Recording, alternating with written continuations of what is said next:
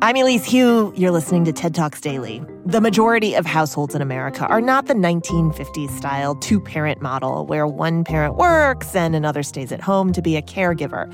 Yet, as writer and host of the podcast The Double Shift, Angela Garbes points out, policy continues to lag behind the reality of today's family structures. Her talk focuses on how workplaces can employ and encourage working parents who need a lot more support than what's offered today. This is an episode from TED's video series, The Way We Work. Every parent is a working parent, whether they have a job outside of the home or not. When Angela shows up at the office, know that Angela's been up for at least 3 hours, had her hand covered in human excrement, unwedged a small person who has become lodged in between the washing machine and the wall, gotten down on her hands and knees and picked up oatmeal off the carpet. Domestic labor, which is what parenting is, and everything that goes along with parenting. It's not just taking care of a child, it's keeping a household running, it's washing dishes, it's doing laundry, it's keeping the schedule tight, We, again, assume that work will be done by a wife who's at home. The reality has progressed beyond where we're at policy-wise. Most people need multiple sources of income. Women want to work outside of the home. We're still expected to do all of the same things. And so now we outsource a lot of that parenting work to other women, and mainly women of color. We don't give it financial, cultural value, and so we don't see it as real work. Care is really the backbone of our society. That work is what makes all other work possible. So, how should we support parents in the workplace?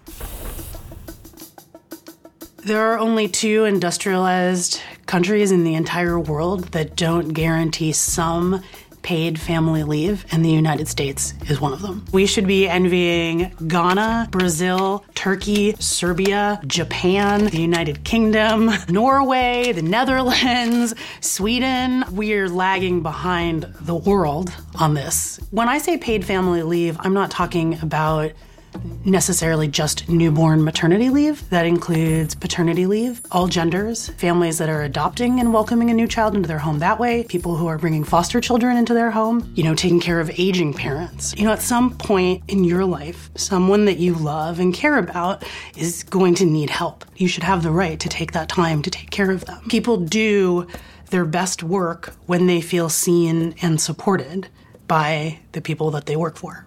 It's pretty simple.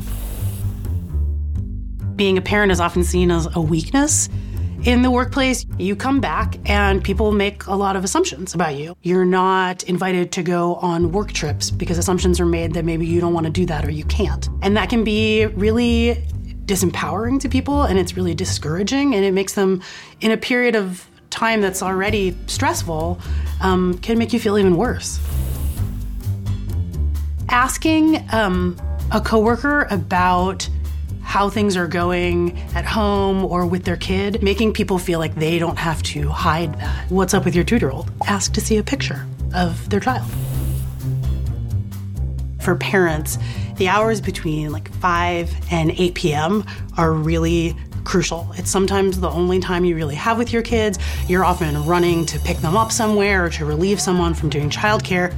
I would much rather send a few emails at 8:30 p.m. than be on a call at 5 p.m.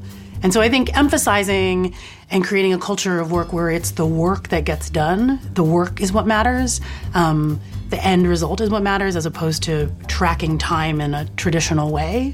And opening up the lines of communication around that can be really beneficial. Letting a coworker know that you have their back. If they want to say that 4:45 doesn't work for them as a meeting time, that you'll step in and say that you can't do it either, right? Just something to show solidarity.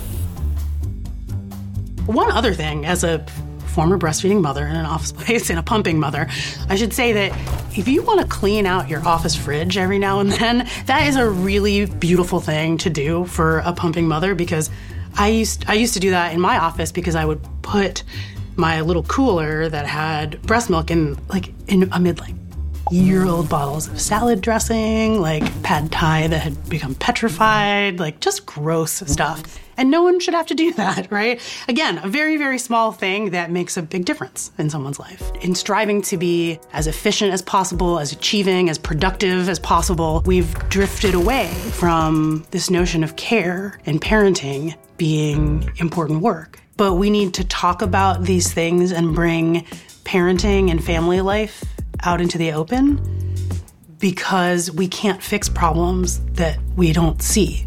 We can't fix problems that we don't talk about. It really doesn't have to be this hard, and we can do much more to support people.